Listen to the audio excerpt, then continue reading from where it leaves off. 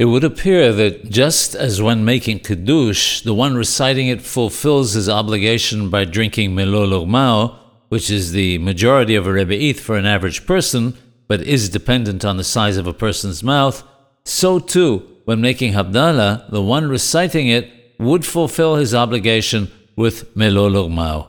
The problem we run into, however, is that for the Bracha Ahrona, the after blessing, there is a difference of opinion as to whether one may recite the blessing on the majority of a rebe'ith or only on a full rebe'ith. Since we apply the rule of Sefek Berachot Lehakel, when there's a doubt about a blessing, we do not recite it, we cannot say it on less than a rebe'ith.